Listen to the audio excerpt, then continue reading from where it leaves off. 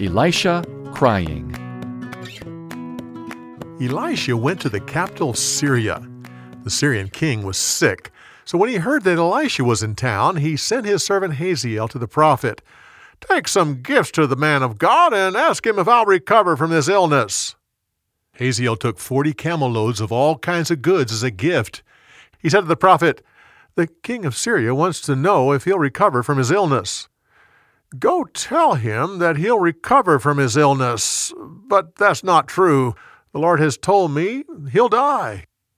Then Elisha stared at Hazael. He stared so long the servant became embarrassed.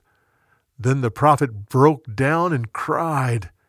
Hazael said, "Man of God, why are you crying?" "Oh, because of the horrible things you'll do to the people of Israel.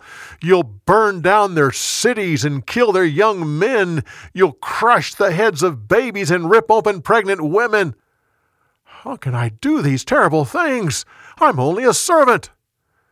"Oh, the Lord has shown me that you are going to be the king of Syria." Hazael left the prophet and went back to his master. "So, what did Elijah say?" "He said you'll recover from this illness."